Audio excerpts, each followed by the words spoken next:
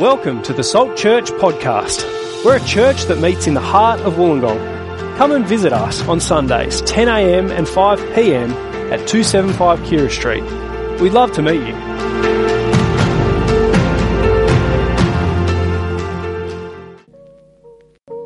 Jeff, I'm one of the pastors at Salt Church. Let's pray. Jump into this, hey? Let's pray. Father God, thank you so much for your word. We pray that as we look at this part of Matthew's Gospel, you would speak to us, you'd change us, you'd teach us, you'd transform us to be the people that you want us to be. Help us to listen, help us to hear you well. Amen. Well, most organizations have a mission. Business organizations, most of them have a mission, something that they're on about, something that they're striving for, the reason they exist, and usually they put it in this punchy mission statement. I've got 3 examples of mission statements. I want to see if you can guess what the business is. Here's the first one. We serve delicious food people feel good about eating, with convenient locations and hours and affordable prices. Our mission is to make delicious feel-good moments easy for everyone. What do you reckon? It is Macca's. Delicious feel-good moments. Here's another one. This one's easier. To create the most compelling car company of the 21st century by driving the world's transition to electric vehicles. Tesla, very good. Here's the last one. The purpose of X, the company, the purpose of X is to plan the provision of comprehensive, balanced and coordinated health services to promote, protect, develop, maintain and improve the health and well-being of the people of X. New South Wales Health? Any other takers? New South Wales Health. Very good. I think we got them all. Now, did you notice as you looked at those mission statements, a clear mission statement like Tesla's one, I think Tesla's was the best, a clear mission statement like Tesla's is a powerful tool to keep you focused on what matters most. An unclear one, like New South Wales Health, dare I say, is probably not worth the paper that it's written on, though to be fair, it's far more complicated to run a health service than it is to make a car. But did you also notice an unused mission statement is pretty useless? Have you ever had a delicious feel-good moment at McDonald's? What does that even mean, to have a delicious feel-good moment? Sometimes businesses, I'm sure you know this, sometimes they spend hours crafting their mission statement and capturing why they exist, and they find the perfect phrase, and then they announce it to all the staff, and then they put it in a drawer and it's never used again. That's often what happens with these mission statements. But as well as organizations, you can have a personal mission statement.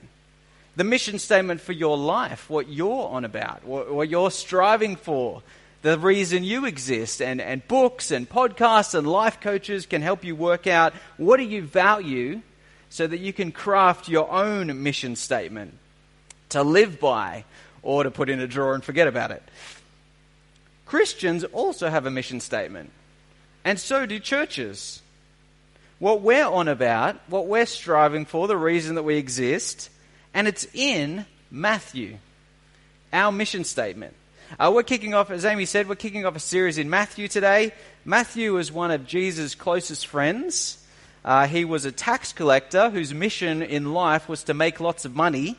And then he met Jesus, and Jesus called him to follow, and his life was never the same again. And he wrote this account for us of Jesus' life and death and resurrection to show us that Jesus is a teacher, he's this great teacher, but more than that, he's a saving king.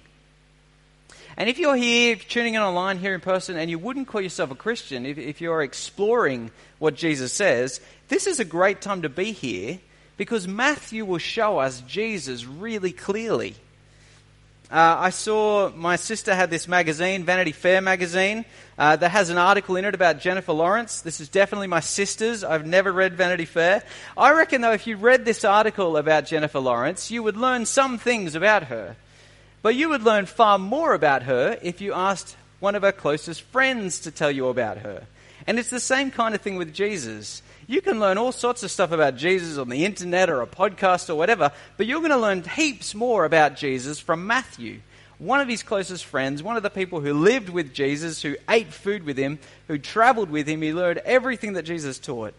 And in Matthew 10, we're going to hear Jesus teach us about mission. We're going to hear about how Jesus sends Christians and the church on mission. And we're going to see 4 things about the mission. First thing is that Jesus' mission is unique. Come over to Matthew chapter 10. Leave it open. We're going to work our way through this today. Jesus' mission is unique. Have a look, verse 1 of chapter 10. Jesus called his 12 disciples to him. Now look at verse 5. These 12 Jesus sent out with the following instructions. Let's just pause right there. Jesus' mission is unique for many ways, but the biggest way that it's unique is that it comes from God.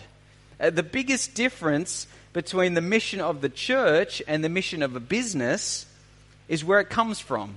It's not a human creation, it comes from God. Because Jesus sends. Jesus, the Son of God, sends us out. Which means that God's mission is more important than anything we could ever come up with. It's more important than the mission of Tesla, or the mission of New South Wales Health, or any personal mission, even if those missions are great things. Because this is what God is on about, and what God is striving for. It's totally unique because it comes from God. Plus, this mission in Matthew 10 is unique. Let's have a closer look again. Chapter 10, verse 1. Jesus called his 12 disciples to him, and he gave them authority to drive out impure spirits and to heal every disease and illness. These are the names of the 12 apostles. First Simon, who is called Peter, and his brother Andrew, James, son of Zebedee, and his brother John, Philip and Bartholomew, Thomas, and Matthew, the tax collector, the guy who's writing this book that we're reading, James, son of Alphaeus, and Thaddeus, Simon the Zealot, and Judas Iscariot, who betrayed him. These 12 Jesus sent out with the following instructions. Do not go among the Gentiles, or enter any town of the Samaritans. Go rather to the lost sheep of Israel. As you go, proclaim this message. The kingdom of heaven has come near. Heal those who are ill, raise the dead, cleanse those who have leprosy, drive out demons. This is the mission that Jesus sends them on, and it's unique. At this point in Jesus' ministry, he sends his 12 apostles out on a mission to the towns of Galilee to spread the news that the king is here. And this mission is unique because it's just to Israel. It's just to the people of Israel in Galilee. They don't go north to Tyre and Sidon and Syrophoenicia where the Gentiles live, the non-Jews. They don't go east to the Decapolis. They don't go south to Samaritans. They just stay within Israel, traveling around to the hundreds of towns that are scattered in the place Galilee. It's just for Israel. And it's just for the apostles. It's for this closed group of 12 men that are named. They're the people who go on this mission. And they get special authority from Jesus to drive out evil spirits, to raise the dead, to heal every illness. They get the same miraculous authority as Jesus for this mission. Now, this passage, I think often some Christians and some churches miss the clues that this is a unique mission, and so they copy it. And that's actually a good instinct. Every time we read the Bible, we want to be asking ourselves this question. How does it apply to me? What does this mean for me? That's the right question to ask. It's a good instinct to want to copy this, but it's not always the right thing to do to copy exactly what it says. It's the same error that we can make with the Old Testament part of the Bible. We read the Old Testament, and it has this vibe. We know that God gave it to people thousands of years ago in a different culture. He didn't give it to us. It's still for us because it's God's living word for us. And God's word is not trapped in one culture with nothing to say to the people of God now. It is for us, but it's not to us, first of all. So you've got to see, what does it mean for the first people before we see how is it for us? How does it apply to us? And it's actually the same with the Gospels, with Matthew, Mark, Luke, and John. I heard someone say once that we need to read the Gospels in the shoes of the Jews. We need to read the Gospel in the shoes of the Jews. Some of you love that. Some of you are like, that's the lamest thing I've ever heard. But what it means is that it's recognizing that Jesus' ministry on earth was to ancient Israel. They were the chosen people of God. Jesus is their long-awaited Messiah. And Jesus' ministry on earth is their opportunity to welcome and embrace their king. So Jesus sends his apostles to Israel. That's their mission. But that's not our mission as Christians and as the church. We can't jump straight from them to us. Take the healings, for example. There's a lot of miraculous healings that are being described here. Incredible power. And healings still happen today all the time. And sometimes these healings go beyond medical explanations. But I'm convinced that the authority of the apostles here is unique. Healings now don't have the same success rate as Jesus and the apostles. 100% every time. That was their success rate. And healings now don't have the same purpose as those healings. Because the purpose was to prove that the kingdom of God is here and to prove that the apostles are the authorized spokespeople for King Jesus. Miracles still happen. It still comes from God, but it's not the same as this here. This is a unique mission. Our mission is at the end of Matthew's gospel. Here it is, the last sentences of this book that Matthew's written. Then the 11 disciples went to Galilee, to the mountain where Jesus had told them to go. When they saw him, they worshipped him, but some doubted. Then Jesus came to them and said, "All authority in heaven and on earth has been given to me. Therefore, go and make disciples of all nations, baptizing them in the name of the Father and of the Son and of the Holy Spirit, and teaching them to obey everything I have commanded you. And surely I am with you always to the very end of the age." That's our mission. Can you see the differences between these two missions? The mini mission to Galilee and the mission to the ends of the earth. One of the differences, it's given to the disciples, all disciples of Jesus, not just the apostles, this closed group. This is for all of us, men, women, young, old, all of us. And we make not feel-good moments or electric vehicles or improved health. We make disciples of Jesus. He's the saving king with all authority, and he calls people to make him their saving king. Plus, we make lifelong disciples of Jesus, and not disciples who will start and then flame out, but who will carry on firm until the very end, taught to obey everything that Jesus says, including this very command to go and make more disciples. Plus, this is for all nations. God's message is meant to go now to all people on earth. God's plan was always to offer salvation to everyone, but there were stages in the mission. First of all, to Israel, ancient Israel, and then through them to the ends of the earth. And this mission takes us to the very end of the age. We're on mission until Jesus returns in all his glory to judge the world. This is our mission. This is the mission that Christians and churches are sent on. This is what we're caught up in. This is Salt Church's mission. This is the core business of every church. This is the mission statement of every Christian. To make mature disciples of Jesus in ever-increasing number. Or the way that we kind of captured this thing at Salt Church is this prayer. We put it as a prayer. We're praying to see a flood of lifelong disciples of Jesus across the Illawarra and beyond. That's our kind of shortened version of this mission. Matthew 28 is our mission. So how do we apply Matthew 10? Does that have nothing to say to us? Well, no, it does. Because even those instructions are not to us, they're still for us. There's principles we can get from it. It's not to us, but it is for us. So let me show you some of the principles that we can get out of this passage. Here's one. Give. This is one of the principles. Come back to Matthew 10. Have a look at verse 8. Verse 8, the end of it says, "Freely you have received, freely give." Freely you've received, freely give. We as Christians have the wonderful news that God loves us and forgives us through Jesus. We've received that forgiveness for free. We've done nothing to earn it. So how could we hold on to what we've been given and not share that with other people? We've been so blessed by Jesus that the orientation of our life is now to live for God and live for other people, to give ourselves to other people. not to be mere takers, be a giver. That's what this is encouraging us to do. We've received freely, we can freely give. And as we do that, as we freely give, and as the apostles did that, how can we make sure that our needs are still met? If you're giving all the time, how can you make sure that you're being filled up and you're receiving what you need? Well, here's another principle. God provides. Look in verse 9.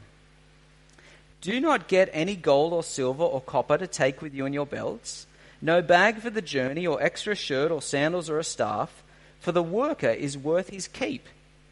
Jesus is saying to the apostles, don't take anything with you. Don't make any plans. Don't take these extra provisions with you. Just what you're wearing.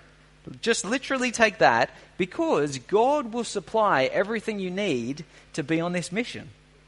And the way he's going to do that is through people, through the people that you're sharing with. For example, giving you beds to sleep in. Look at verse 11. Verse 11, whatever town or village you enter, search there for some worthy person and stay at their house until you leave. As you enter the home, give it your greeting. If the home is deserving, let your peace rest on it. If it is not, let your peace return to you. This is a time with no hotels, no Airbnbs. So they, apostles, would enter a town and they need someone to give them a roof over their head. And so they'd walk around, they'd find out, the news would spread, these people are looking for a house to stay in, and a worthy person would hear of their need and would offer them their bed. The point here, though, is not to teach Christians and churches that we shouldn't make plans or we shouldn't take stuff with us when we go on mission, just wait on God. It's to test how ancient Israel are going to respond to Jesus and his authorized spokespeople. You see this in verse 40. Flick over to verse 40. Jesus says this, anyone who welcomes you welcomes me, and anyone who welcomes me welcomes the one who sent me. How you welcome the apostles shows what you think of Jesus and how you're going to welcome Jesus. That's the point of this for the first people. But a principle we can get for us is to give because God will provide your needs. God will provide for you through people, through other means. There's another principle. Here's a third principle and a second you. Jesus' mission is unpopular. There's another principle that we get out of this. It's the same now. Jesus' mission is unpopular. Look at verse 14. Come back to verse 14.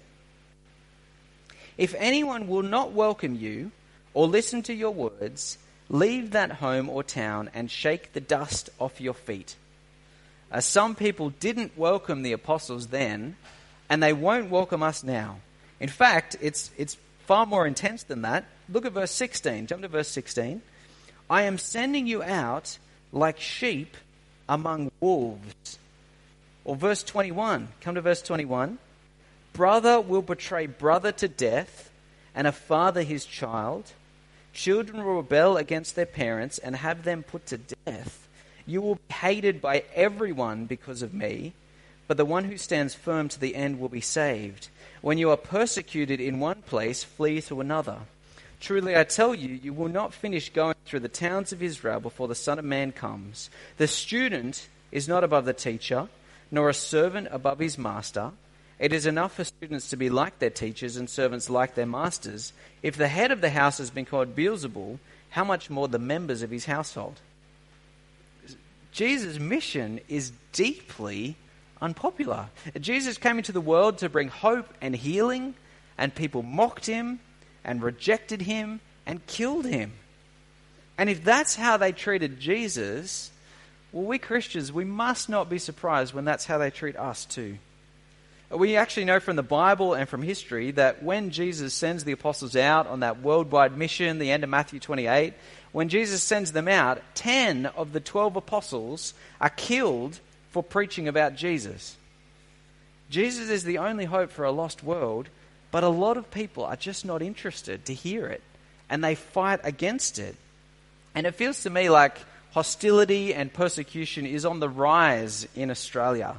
Especially our freedoms to talk about Jesus. Let me give you this little exercise if you're a Christian. If you had to plot on this thing here, if you had to plot where you are, the persecution you face in this unpopular mission of Jesus, where would you put it? on a spectrum between subtle and severe, where would you plot yourself? My hunch is for most of us, we're probably about here. We probably hover about here. It is persecution. We experience persecution. It's got to be said, though, on the world scale, there are far more dangerous places to be a Christian. Australia has no colours around it. This is the 50 most dangerous places to be a Christian at the moment.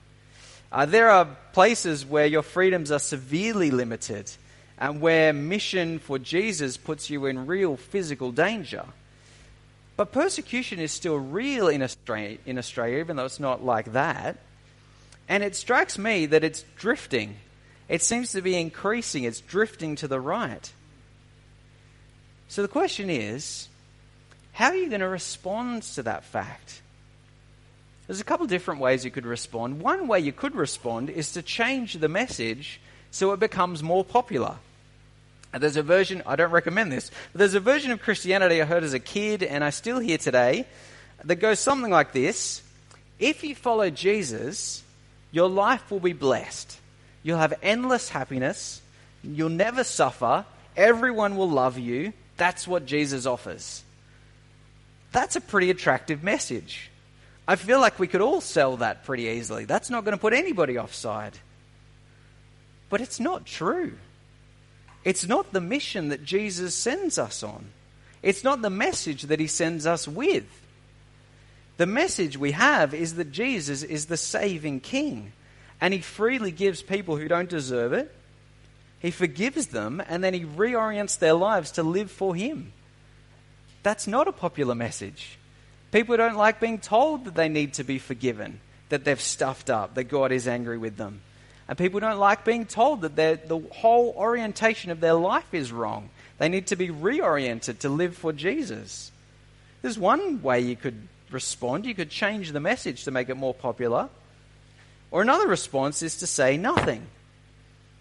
To say nothing at all. I heard about a lady named Andrea, a Christian lady, who just started work at a big company in Sydney when one of the sales executives said to her, "I will never employ a Christian here." And she said it took her quite a while to summon the courage to admit that she was a Christian. It's tempting to be anonymous. That temptation must be so strong for her. I heard about Josh.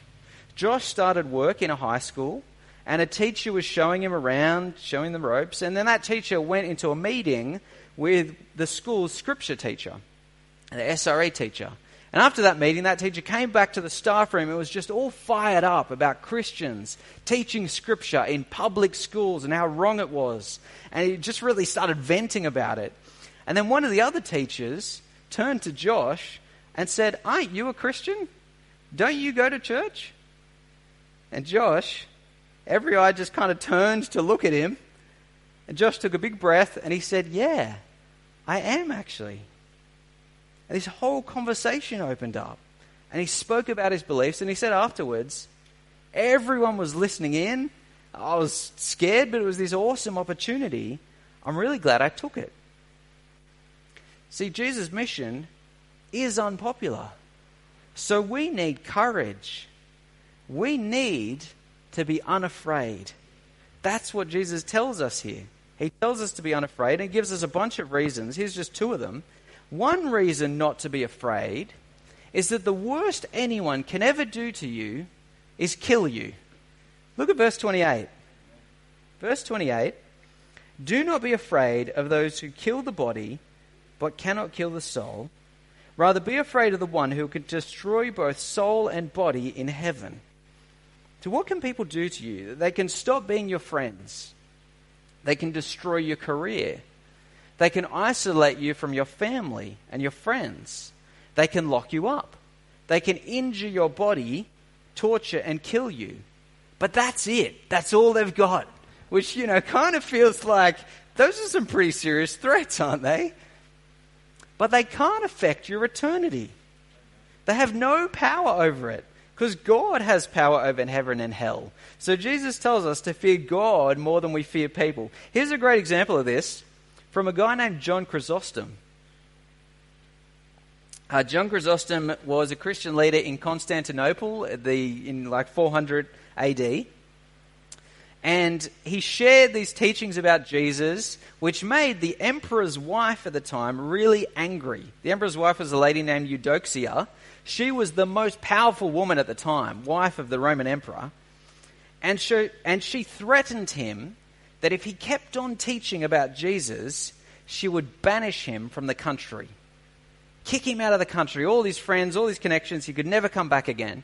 And Chrysostom said to Eudoxia, he said, "You cannot banish me, for this world is my Father's house."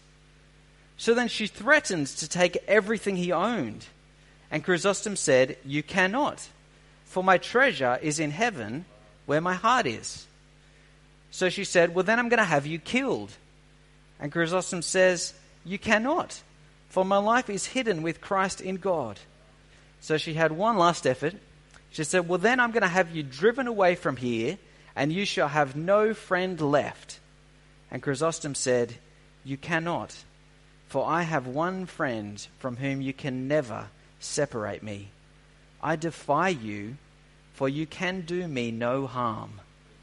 That is an unafraid man, isn't it?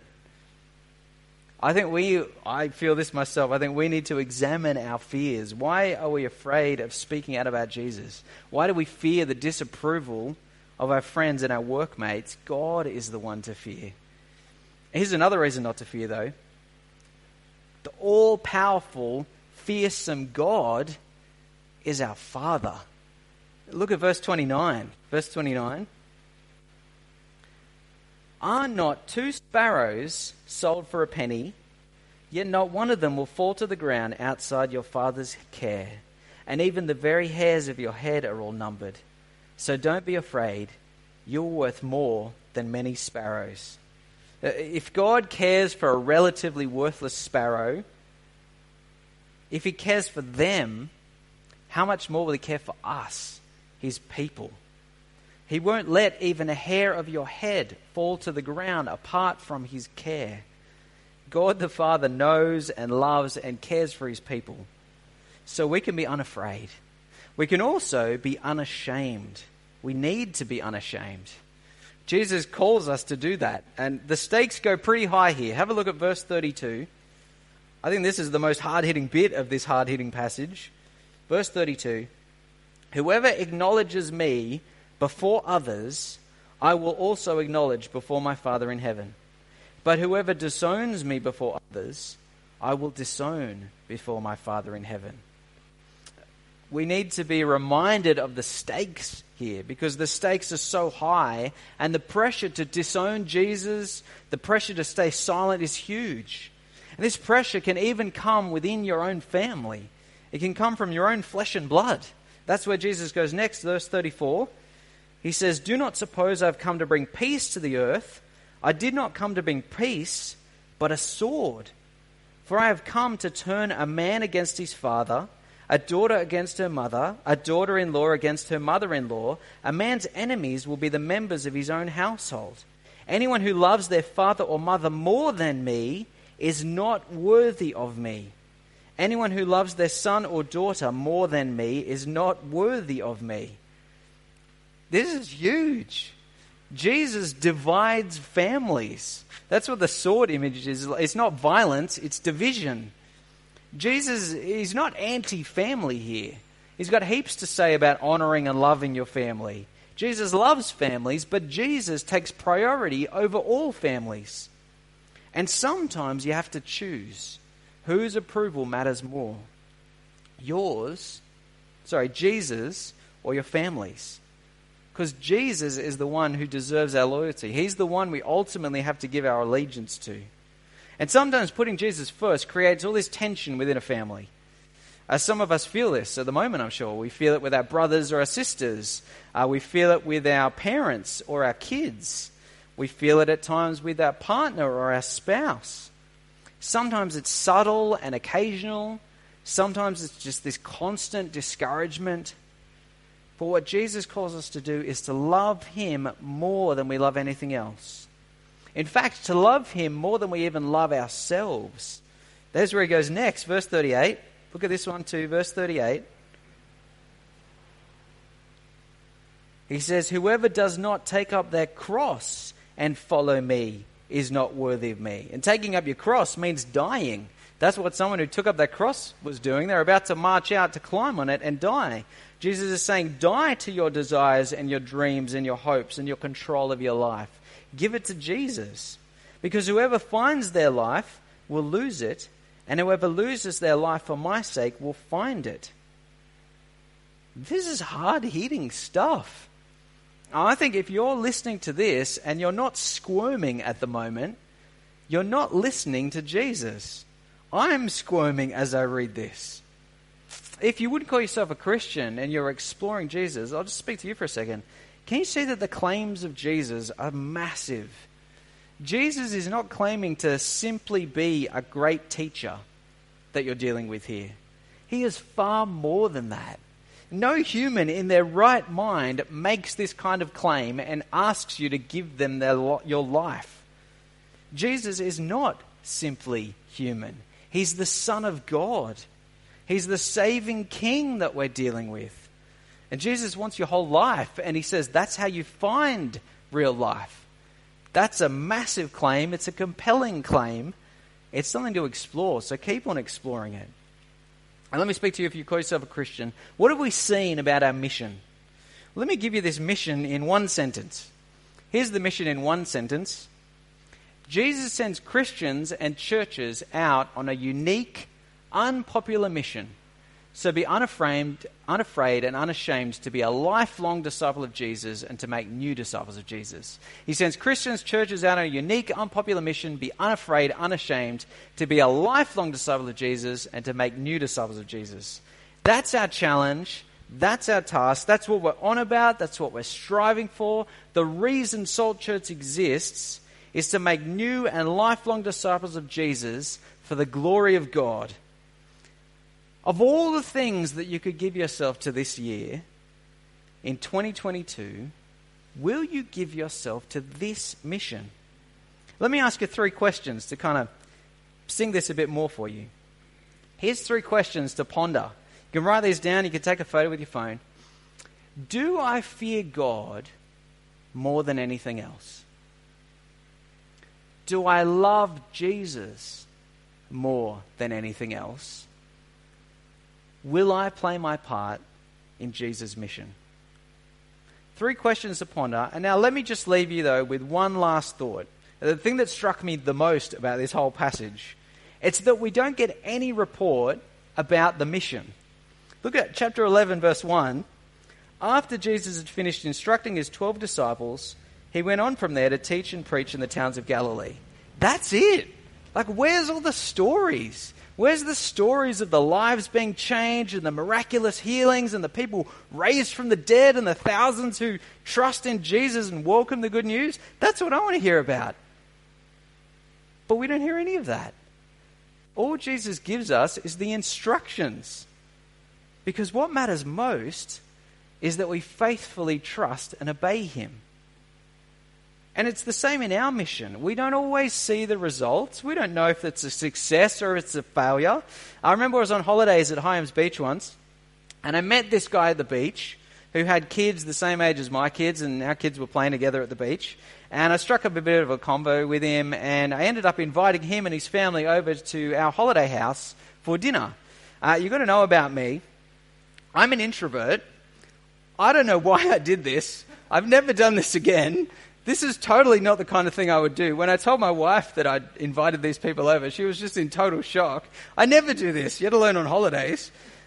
And so we had him over. We ended up having this great chat about all these different things that I believe and they believe. And I saw him at the beach next day, and then I never seen him again. I have no idea if that had any impact on his life at all. And ultimately, that's how it works. Jesus gives us this mission, and he gives us the instructions for it because he wants us to faithfully trust and obey him. You can't overstate this, of course. Sometimes Christians say this thing. We say, look, it's all about, you just need to be faithful. It's all about being faithful. You just need to be faithful. It's not about the results. It's not about the numbers. It's just about being faithful. And that's true. Faithfulness is the key. It's the most important thing. But the success of the mission also matters. Imagine a cruise ship off the coast of Port Kembla. If a cruise ship had broken apart in the ocean and you were on the rescue boat, you were one of the first responders going out, you've just arrived, you've got a life float in hand, and just as you're about to throw it out to the drowning souls, the captain turns to the crew and says, right everyone, just remember as we go out, it's not about the numbers. It's not about results, just be faithful. That's so wrong, isn't it? Of course it's about being faithful. But how can it not be about the numbers? We want to see a flood of lifelong disciples because Jesus deserves that. And because everyone who doesn't welcome him, he won't welcome into heaven. Of course we want this to be a success. Our world desperately needs Jesus, and the mission of the church, the mission of Christians, is the world's only hope. Fruit in the mission matters. Success in the mission matters. But the fruit and the success, that's ultimately up to God. That's why he gives us the instructions here. It's God's mission that we join in with. So Christians, ask yourself, do I fear God more than anything else? Do I love Jesus more than anything else? Will I play my part in Jesus' mission? Let's go do this, Salt Church. Let's do this together, 2022. And let's do it with the promise of Jesus, this promise. And surely I am with you always to the very end of the age. Let's pray. Father God, we thank you so much for this mission that you send us on. Thank you that we have a saving King who we trust and that we can share with the world. We pray for our region, for our very small part of your mission. We pray, Lord, that you would save so many people across the Illawarra, that you would bring them into your kingdom. We pray that we would boldly be unafraid, unashamed to take this message to the world, even if it's unpopular, because it's true and it's good. Amen.